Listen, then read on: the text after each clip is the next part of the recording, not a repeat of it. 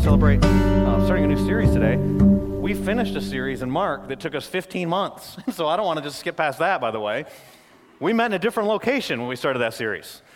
Some of us are different people today, like literally different people. And so we are excited about what God might want to do in this new series, but I don't want to miss. Some of you, God changed your lives through that last one too. And so way to go sticking with us, or however it is that you allowed God to work in your life as we were going through that series. And so we're excited about that as well. But today we're going to be in Ephesians chapter 5. And so we're going to start there.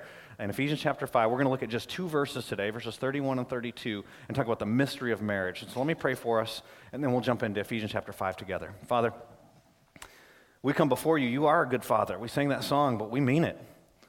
And we sang a lot about your love for us and the gifts that you give us, but just because of who you are, we love you. You are holy, and that is so different than us. And we talk about marriage and think about compatibility and matches sometimes. We are not compatible with you, but you wanted a relationship with us, and you made that happen because of your love. And we are thankful that your Son, Jesus Christ, has risen, and that we are able to receive life and new life, and we celebrate that new life today. And God, there are marriages that need new life in them, and I pray you'd bring new life. There are marriages that two people that confess to be Christians, but they're not Christian marriages, and I pray that you would change that, and you'd begin today. And there are people here that are thinking, how does this even apply to me? I'm not married, or I don't ever want to be married, and God, I pray you'd speak to their hearts today too. In Jesus' name I pray. Amen. Well, I don't know about you, but I love a good mystery. Today we're talking about the mystery of marriage.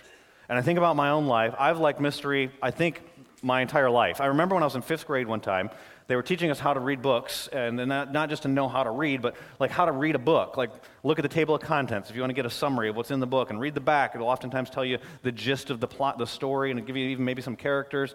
And I remember in 5th grade being sent down to the library, and we're supposed to pick out a book on our own without our teacher giving us any guidance or anything like that. And then we were going to come back, read the book, do a report on the book. And I got this book. I was pumped about it. It was a mystery book, and I had read what was on the back of the book and read the table of contents. I didn't know the author. I'd never heard of the author, but read some of that stuff. And I come back to the classroom, and I remember the teachers asked us what books we picked. And so she got to me, and she's a very nice lady. She said, "Scott, which book did you pick?" And I remember the class laughed at me when I told them the book.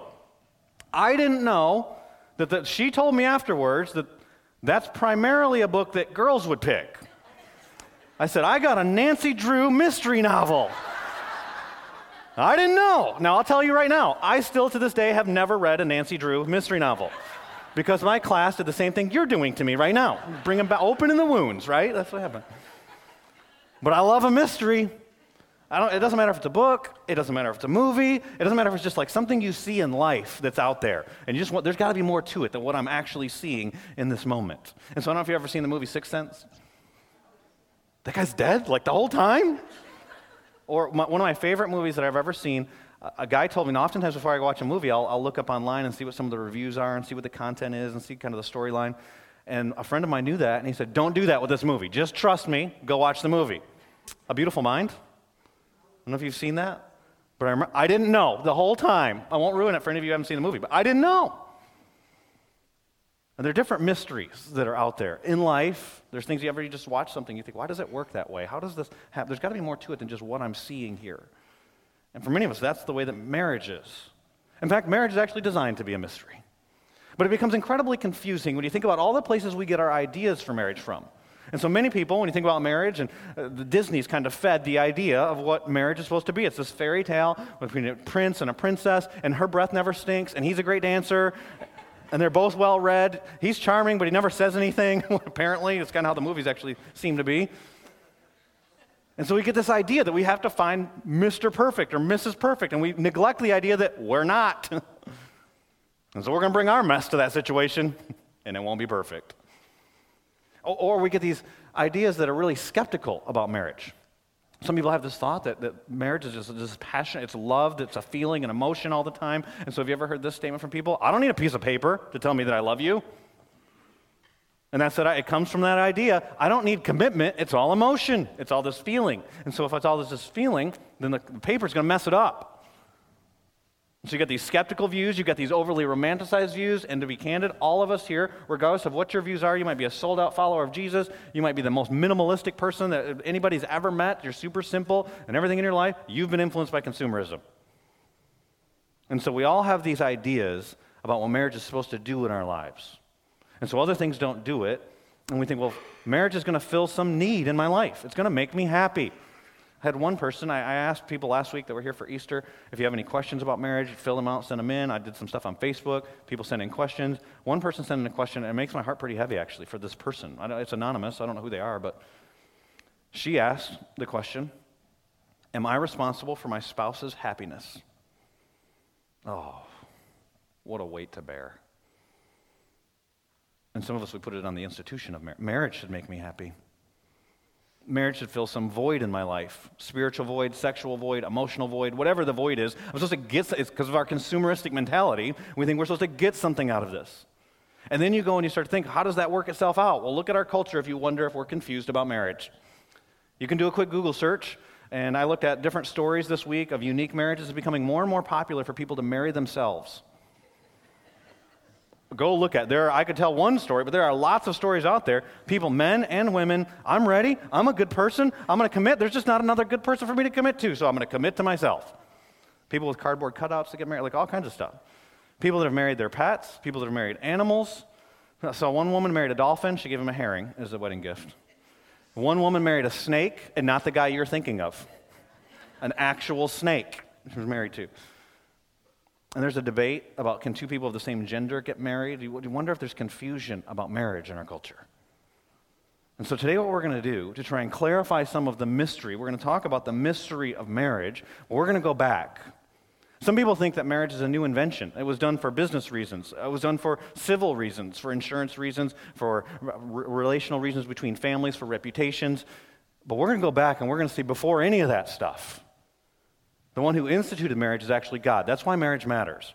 And we're going to talk about matters of marriage in this series, and the first one's going to be this mystery. And my hope for you is I know there's people in all kinds of different stages today. Some people are single, and you want to be single. Some people have the gift of singleness. The Bible talks about that. Some people are single, and it's just because they're skeptical about marriage. Some people are single, and they really want to be married. Some people are married, and they don't want to be married. Some people are married, they love marriage, you just want to go deeper in your marriage. And some people, it's like, I want a refresher on some of the premarital counseling I got. And some of you are like, premarital counseling, what's that? And some of you are single because you're a widow. Some of you have been divorced. Some of you have been abandoned. I understand there's a lot of different people here today. My hope for you all is exactly the same today, is that you'll have a bigger vision for marriage than when we started.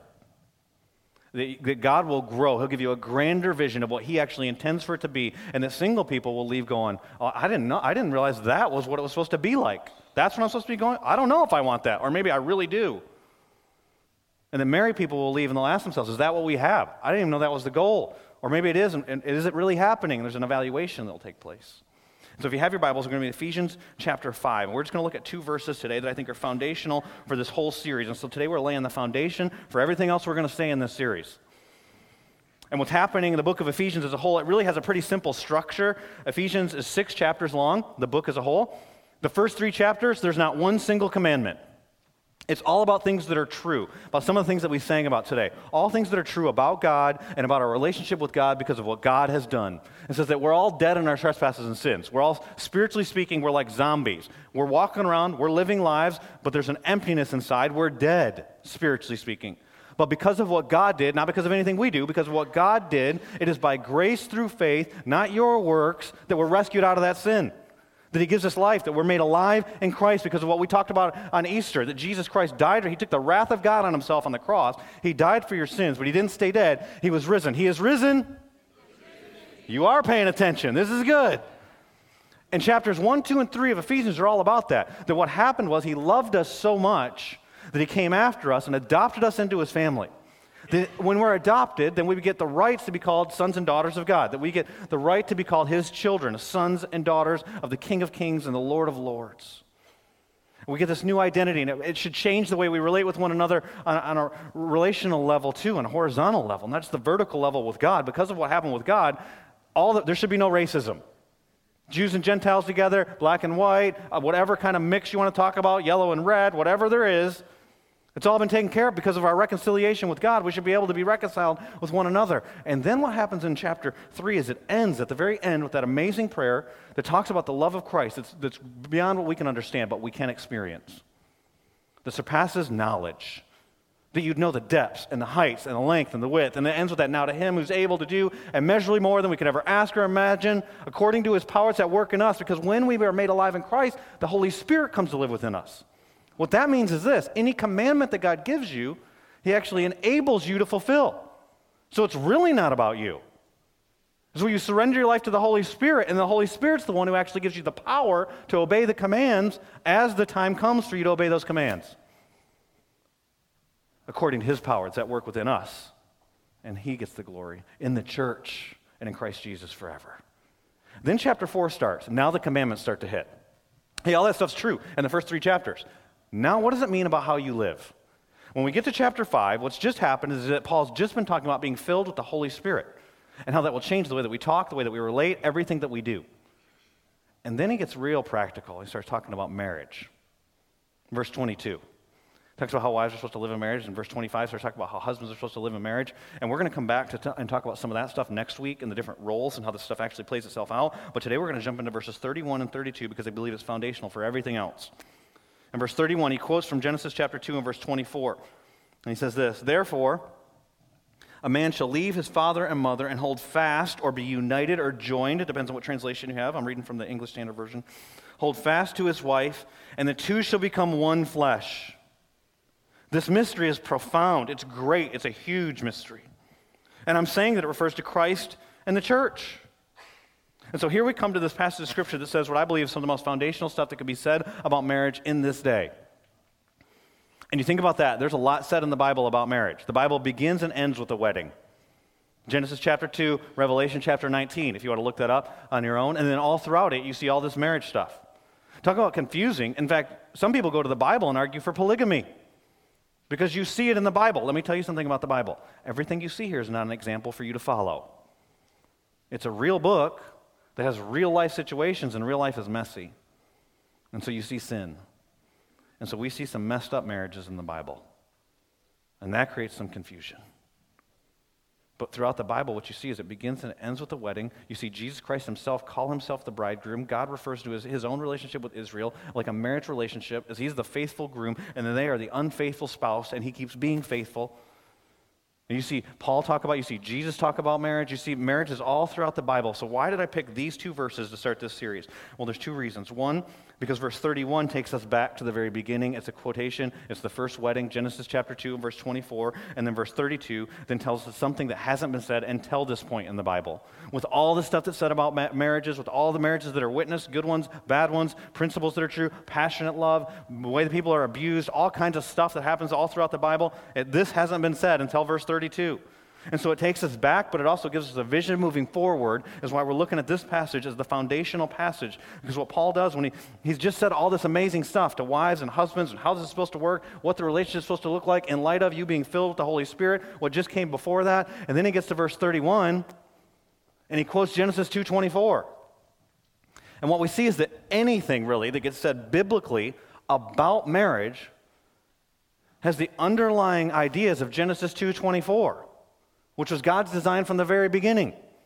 And so what he says is all the stuff I've been telling you about marriage, wives and husbands, underlying all of that is Genesis 2:24. And so he takes us back in verse 31, and what he takes us back to is what our first point's going to be is this, that marriage is God's design. That marriage is God's design. We try to redefine it and twist it and modernize it and bring it up to speed and make it fit our lives and fit in our consumeristic culture and all the ideals that we have and do all these different types of things with it. But we got to go back to the beginning. In Genesis chapter 2 and verse 24, when God saw that it was not good for man to be alone, he took the bone from the man. And man said, "This is bone of my bones, flesh of my flesh. This is amazing. You made a woman." And he says, "That's right. I've given you a companion, a helper, a mate." That was God's design from the beginning. Now here's the reality. When we start using it different than it was designed, it gets dangerous. It gets messy. I was reading this week about just in our culture. We live in such a lawsuit, happy, litigious society that people are always suing each other to almost every product that is owned. In fact, you probably pull it yourself, and there's probably a warning on it somewhere that has these warnings on it about how not to misuse the product. You're supposed to follow the manufacturer's instructions. And so I started looking. I was like, I bet we do this all kinds of stuff. And it was like I go down this trail. You ever get caught on like YouTube and you just watch a video and then you watch another video? You start going down this trail of manufacturer's warranties that you can look at online. I saw one for a washing machine. It says, no human is supposed to be inside the washing machine. And I thought, there's a story. Like, do you ever read policy manuals and think, what was the story with this one? Like, where'd you get this policy? I saw that and I thought, who was the first guy? And yes, I believe it was a guy. Who was the first guy that decided to get inside this machine that was designed for your clothes? And he had to be like the laziest guy ever, right? Like, why am I taking a shower and washing my clothes? I could just hop in this baby. Then they had to write the manufacturer's warranty. I wrote down a few other ones. Push mower, I saw. There are push mowers that actually say on them not to be used as a hedge trimmer. To be candid, when I saw that, I thought, that's not a bad idea. Why am I walking all the way back over to the garage? Why am I doing that? Chainsaw said, do not hold the wrong end. That's needed, apparently. Have you noticed that most Christmas lights say on them for indoor and outdoor use only? Think about that one for a second. It only takes a second. Because I wondered, is there like a third realm where Christmas lights are being used? I have not thought of. There was a packet of peanuts in American Airlines that actually has these instructions on it. Open packet, eat nuts. That's needed, apparently. Were they getting a lot of questions, like the flight attendant? What am I supposed to do with this thing? First, you take a chainsaw, sir. You open it up. You take it to your washing machine. You put it inside. Lottery tickets say do not iron on them. That was confusing, but then I started to read a little bit more, and it's because the kind of paper or the printer, I think, that is used to print it, that if you iron it, the whole thing turns black. So then I thought to myself, who was the guy that discovered this issue? Did he win and he wanted to make it, my ticket's too wrinkled up. Oh no, like it cost him. What happened there? And you can just go on and on and on. There are all kinds of different products out there that are being misused. Is it any wonder that we would try to use marriage a way other than the way that it's designed? And we do. In fact, and you can judge somebody else and think about that, clearly the people that are marrying themselves or the animals or whatever, but we all do it. And so we got to go back. And so I want to read to you, not just from Ephesians chapter 5, verse 31, he's quoting there, but Genesis chapter 2, verse 24. You go all the way back to the beginning of the Bible. There are only two people on earth, as the context, by the way. There was no Matchmaker.com or eHarmony. Those aren't bad. I'm just telling you, they didn't need an algorithm to figure out if they were compatible. So have you ever heard the line, I wouldn't date you if you were the only other person? Right here. It's happening right here. There's two people. And good thing neither one of them said it. Genesis 2:24. Two people. God's just made the woman. Therefore, a man shall leave his father and mother. This is God speaking. He's speaking to Adam and Eve. They don't have moms. He's not just speaking to them. He's setting a precedent for all time. This is marriage. This is how the manufacturer designed it. Therefore, a man shall leave his father and mother and be united, hold fast to, joined to his wife. And they shall become one flesh. And there's a lot here. The first thing we see here is there's no room for the way that it even gets redefined in the Bible, polygamy. This is between one man and one. A man will leave his father and mother, cut the strings. Oftentimes, a lot of the problems that happen in our marriages, again, cut the apron strings for mom. God is your provider, not your dad anymore. You're leading the home, guys. Cut the strings, and you go and you be with your wife. One woman, not polygamy. There's no room for polygamy in God's definition of marriage. There's no room for same-gender marriage. Now, you can call it what you want to call it. People can marry themselves, but it's not God. It's not marriage. You can have a relationship with yourself. You have a relationship with your pet. You can have relationships with lots of different people, with lots of different reasons, for insurance reasons, all that stuff. God didn't do this for business purposes. This is the first relationship before parenthood. This is the closest relationship. More than bearing children, more than the people that you share the same DNA with. Look at the last part. They become one flesh. Now, maybe you've read that before, or you've heard that in marriage. You've been to marriage ceremonies, and you hear this verse quoted. But let that sink in for a second.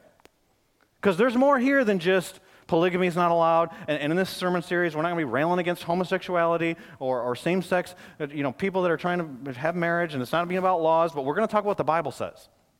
And so we got to go back to the foundations here. And the Bible says between one man and one woman, but there's a lot more than just who it's between.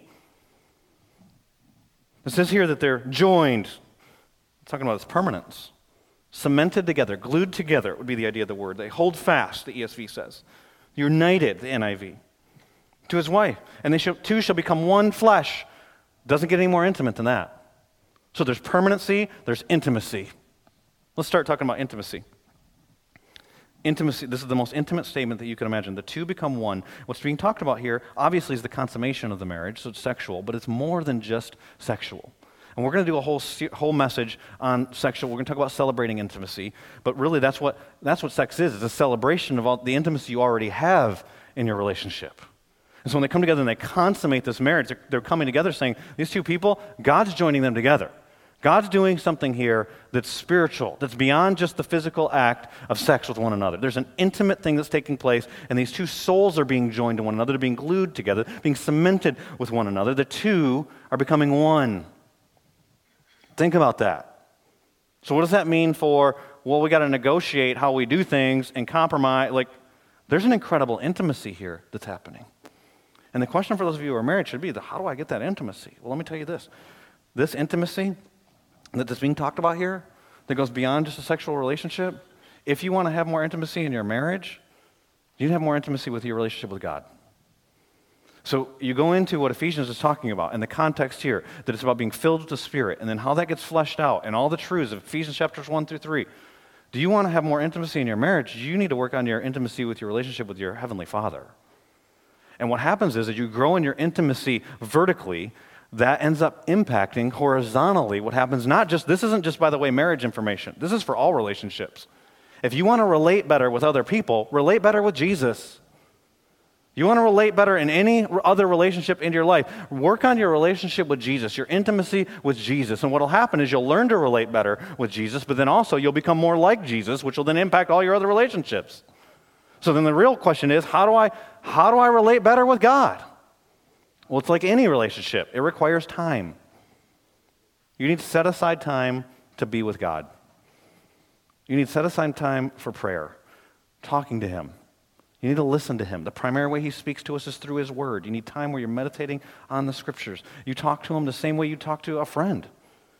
You talk about it, if you got in a close relationship, you talk about an issue, and it's not, we talked about that once. No, you talk about it, and you talk about it again, and you talk about it again, and over until it's really dealt with. You talk to Him.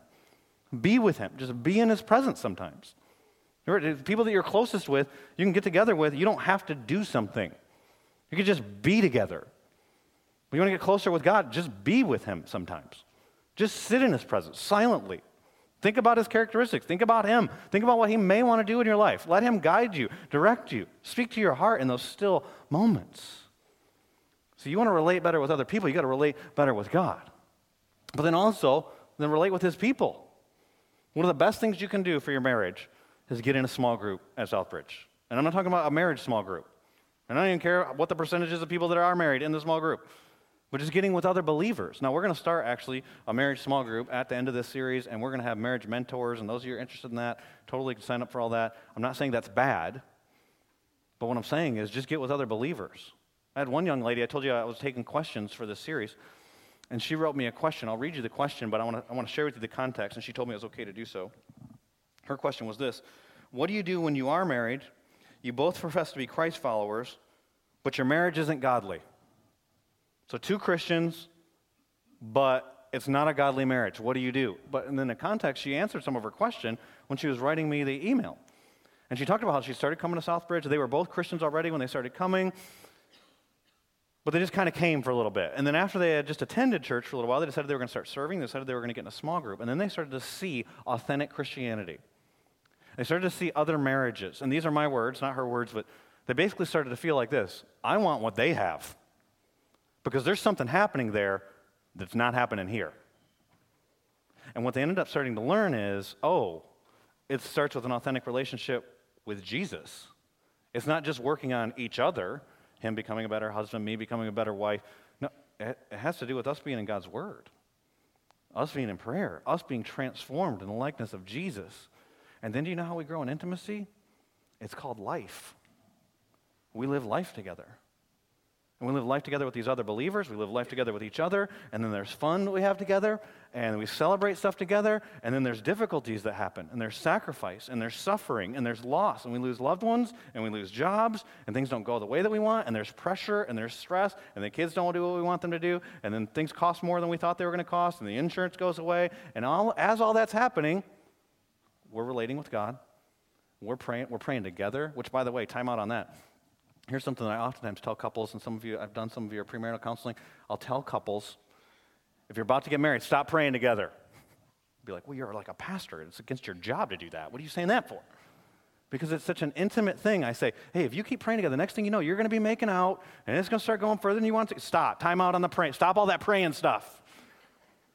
Because here's why. Praying is so intimate. You're bearing your soul before your Creator. You want to get to know someone's heart? Pray with them.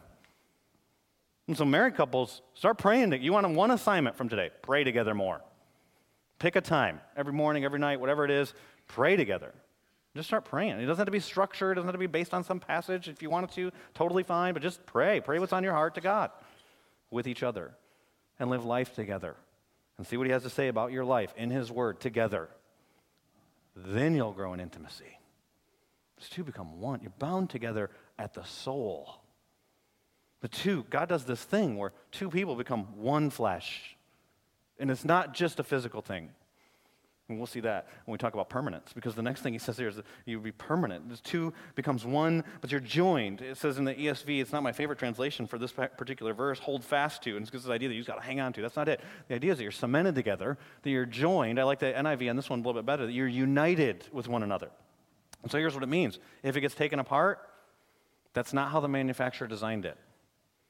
It's dangerous. It will cause pain. And I'll say that realizing this. There's some of you who have been divorced, and it wasn't even in your control. I'm not blaming you. Even if you were the offending party in the divorce, God can still work in your life. Don't hear me saying there's not grace, but I am saying this. That's not how God designed it. God's design for marriage is that the only thing that ends it is death. That's why we say when we're saying our wedding vows, till death do us part. We're pledging that we want to do it the way that God designed it to be done. Realize that divorce happens. In fact, Jesus makes it really clear when you get to the New Testament. He quotes this verse, and then he makes it a little bit further in application. And what he says next, in Mark chapter 10, we did this when we were going through the book of Mark, and what's really interesting is the context for where Jesus is at. Jesus is in a spot where a guy had somebody's head cut off. It had to do with the way that the guy spoke about his marriage. The guy's name was John the Baptist. And these people that are coming and ask Jesus a question that set up the statement that he's about to make, they're not wondering about divorce. They ask the question, is it lawful to be divorced? They've already settled. All the religious teachers already believe it's lawful to be divorced. And the way that Jesus responds makes it clear. I don't care what Herod thinks, and I don't care what you religious people say at church. I'm going back to the beginning. Let's go to what the Bible says. And so then Jesus says, in Mark chapter 10 and verse 3, he answered them, what did Moses command you? They said, Moses allowed a man to write a certificate of divorce and send her away. And Jesus said to them, here's why Moses allowed that. Because of the hardness of your hearts, he wrote this commandment. But from the beginning of creation, God made them male and female.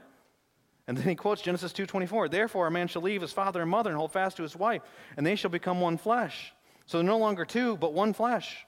And then he says, verse 9, this isn't the next verse. This is not Genesis 2:25 he's quoting. Then Jesus says this, what therefore God has joined together, let man not separate. It's meant to be permanent. So you're not using it the way the manufacturer designed. He designed it. He laid it out. He had a patent on it. And when you do it that way, it's dangerous. It will cause difficulty. It will cause pain. Not only in the lives of the people involved, but there's a ripple effect. There's shrapnel that comes in. There's collateral damage. But the reason why divorce was even allowed was actually out of God's grace for the protection of, usually in the case of the Old Testament, it was the woman.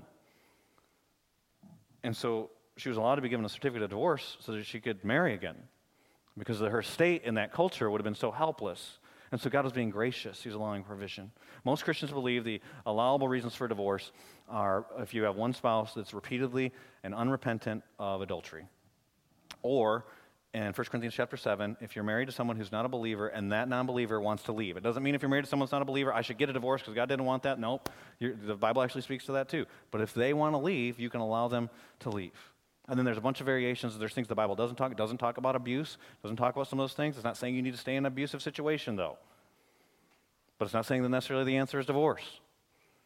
And you see the way that God responded to his people all throughout Scripture. Unfaithful, continually unfaithful. It doesn't say you have to get a divorce because of those things. But it allows for those things. God's plan, though, from the beginning, permanent. Bound together. And so some people you'll see, if you just do quick Google searches or talk to some of your friends, as long as I'm in love, I'm stay with it. But I mean, I'm willing to get out. That's not, no. You're starting without God's plan. This isn't going to end well. We already know that. God's plan, intimate and permanent. But why? Why even have marriage? Well, anybody who tells you there's one reason is oversimplifying marriage. There are multiple reasons throughout the Bible for marriage. They're not business agreements, though, any of them. One reason is in Genesis chapter 2. In verse 18, what you end up seeing is that it wasn't good for man to be alone. So there's a companionship that's happening with marriage. You see in Genesis chapter 1, there's a commandment to be fruitful and multiply, to fill the earth. Procreation is a purpose, a reason for marriage. In 1 Corinthians chapter 7, to fulfill your God-given sexual desires, marriage is the design for that. But the highest reason we see in verse 32 of this passage, and it's where it talks about the mystery. And so God's plan for marriage, God designed it. He's got a plan for it of permanency. He's got a plan for it of intimacy. But then there's this mystery. And what's happening in verse 32 is that we're seeing that marriage is God's plan to reveal the mystery of the relationship, not between a man and a woman, between Christ and the church. It's actually supposed to reveal something that it's not even a picture. That's why it's mysterious. It's like you look at it, and I'm looking at a reflection. I'm not really looking at the real thing because it's pointing me to something else. It's pointing me to Christ and the church. Look at verse 32. This mystery is profound, and I am saying that it refers to Christ and the church. Up till this point, this hasn't been said in the Bible. Genesis 2:24, it's quoted all the time. Genesis 2:24, quoted by Jesus, we just saw in Mark chapter 10. Paul quotes Genesis 2:24, but then he adds this piece. This is a mystery. And it's not a mystery because it's so confusing. It's a mystery because it hasn't been revealed up until this point, and at this point in the Bible, God reveals it. And he says it's a profound mystery. That word profound, megos, it's a big mystery. It's a huge mystery. It's not just a huge mystery in the sense that it's confusing. It's a huge mystery in the sense of how important it is. This is a significantly important thing that's been withheld, hasn't been revealed. Now we're going to reveal it. We're revealing that marriage is actually not about marriage. And so you see marriage all throughout the Bible, but the Bible's not about marriage. What's the Bible about? It's revealing God to us.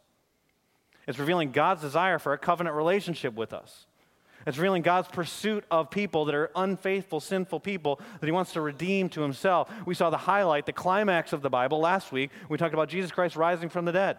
So what is marriage supposed to do? Marriage is supposed to show us that love. So husband and wife are supposed to love each other in a way as the two become one man and one woman in this intimate relationship that is permanent, that then illustrates God's desire, his love for people that he's pursuing. That's the point of marriage.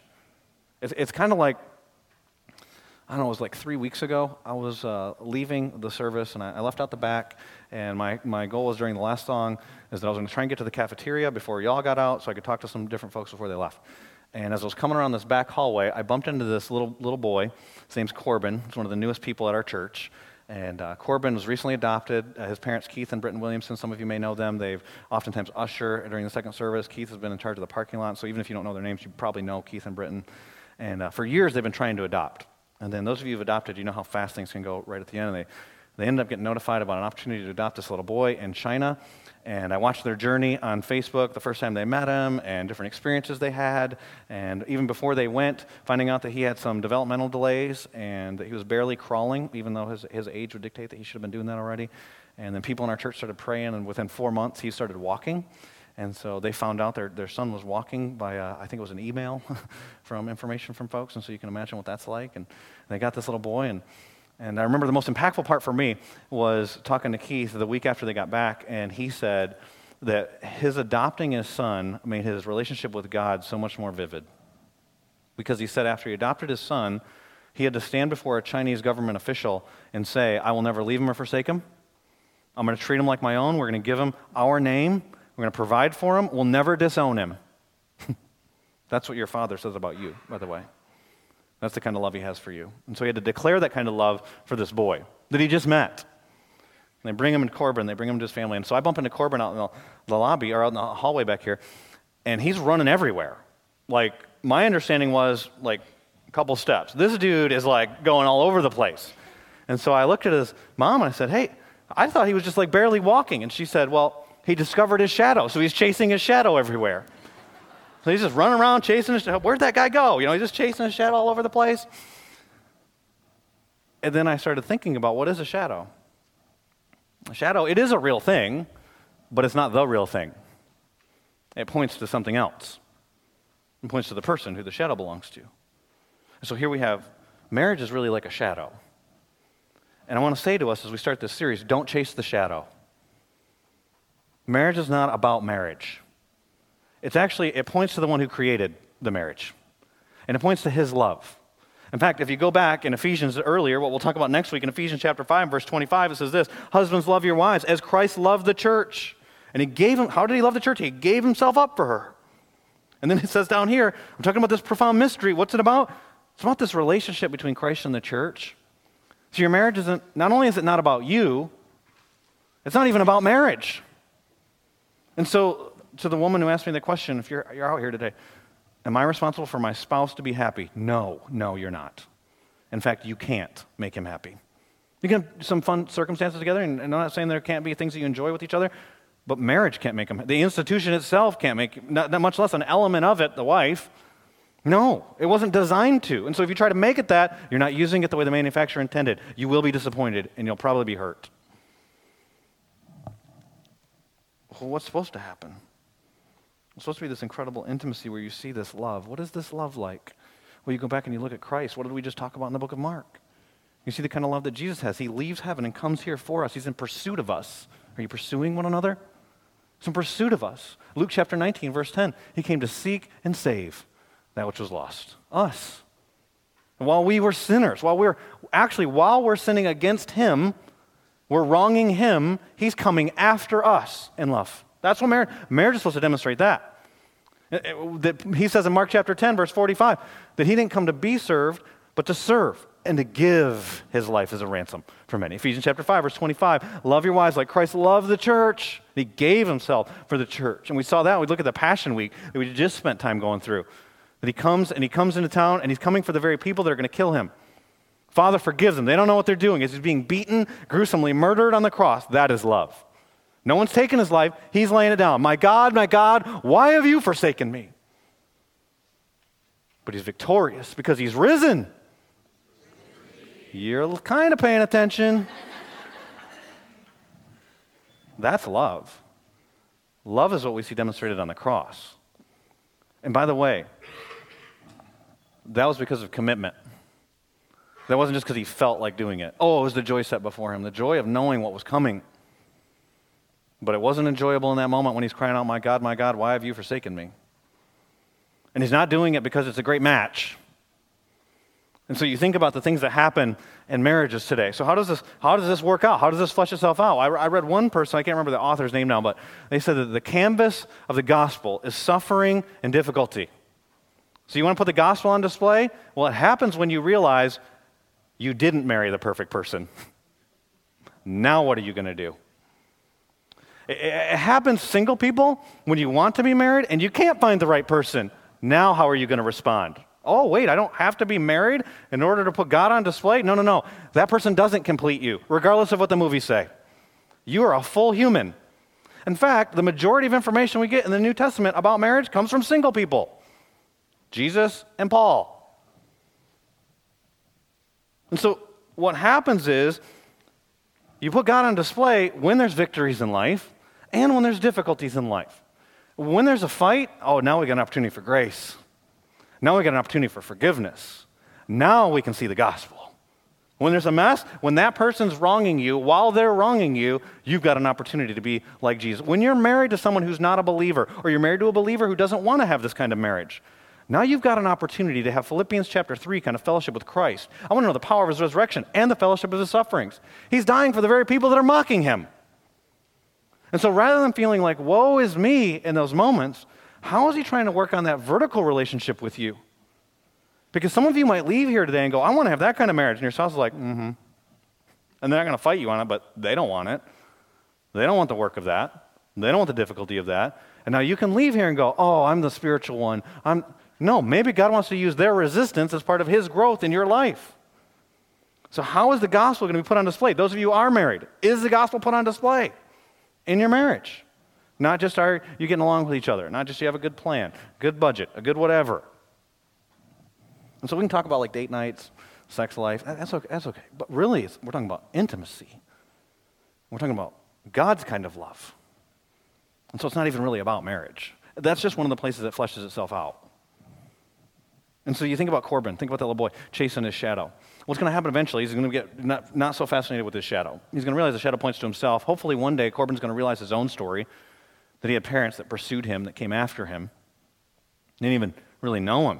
They knew some things about him, but they adopted him. They gave him full rights. You're the Williamson now.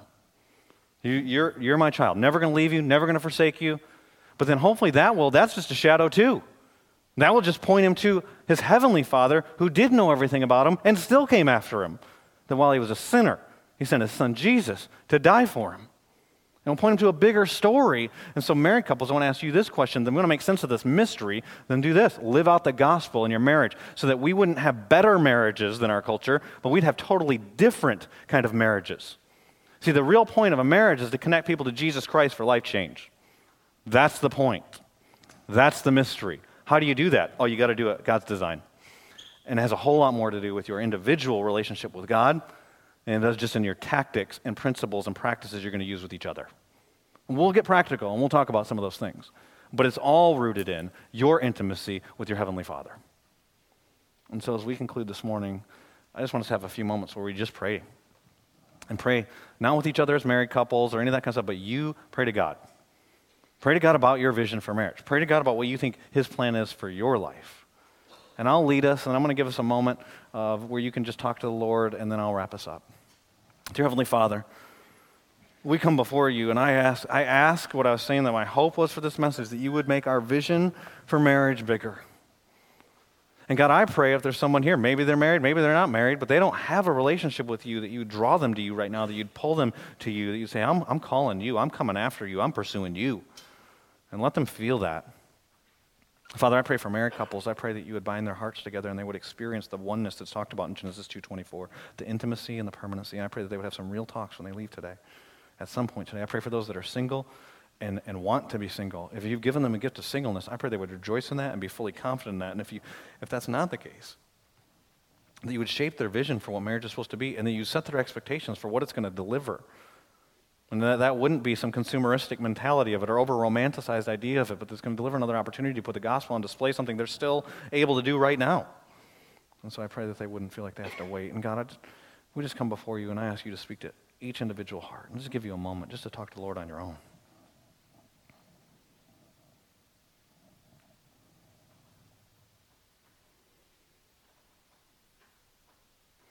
And Father, we want to relate with you. We want to know you well. And we use marriage and we use this series as part of the process of doing that. In Jesus' name I pray. Amen.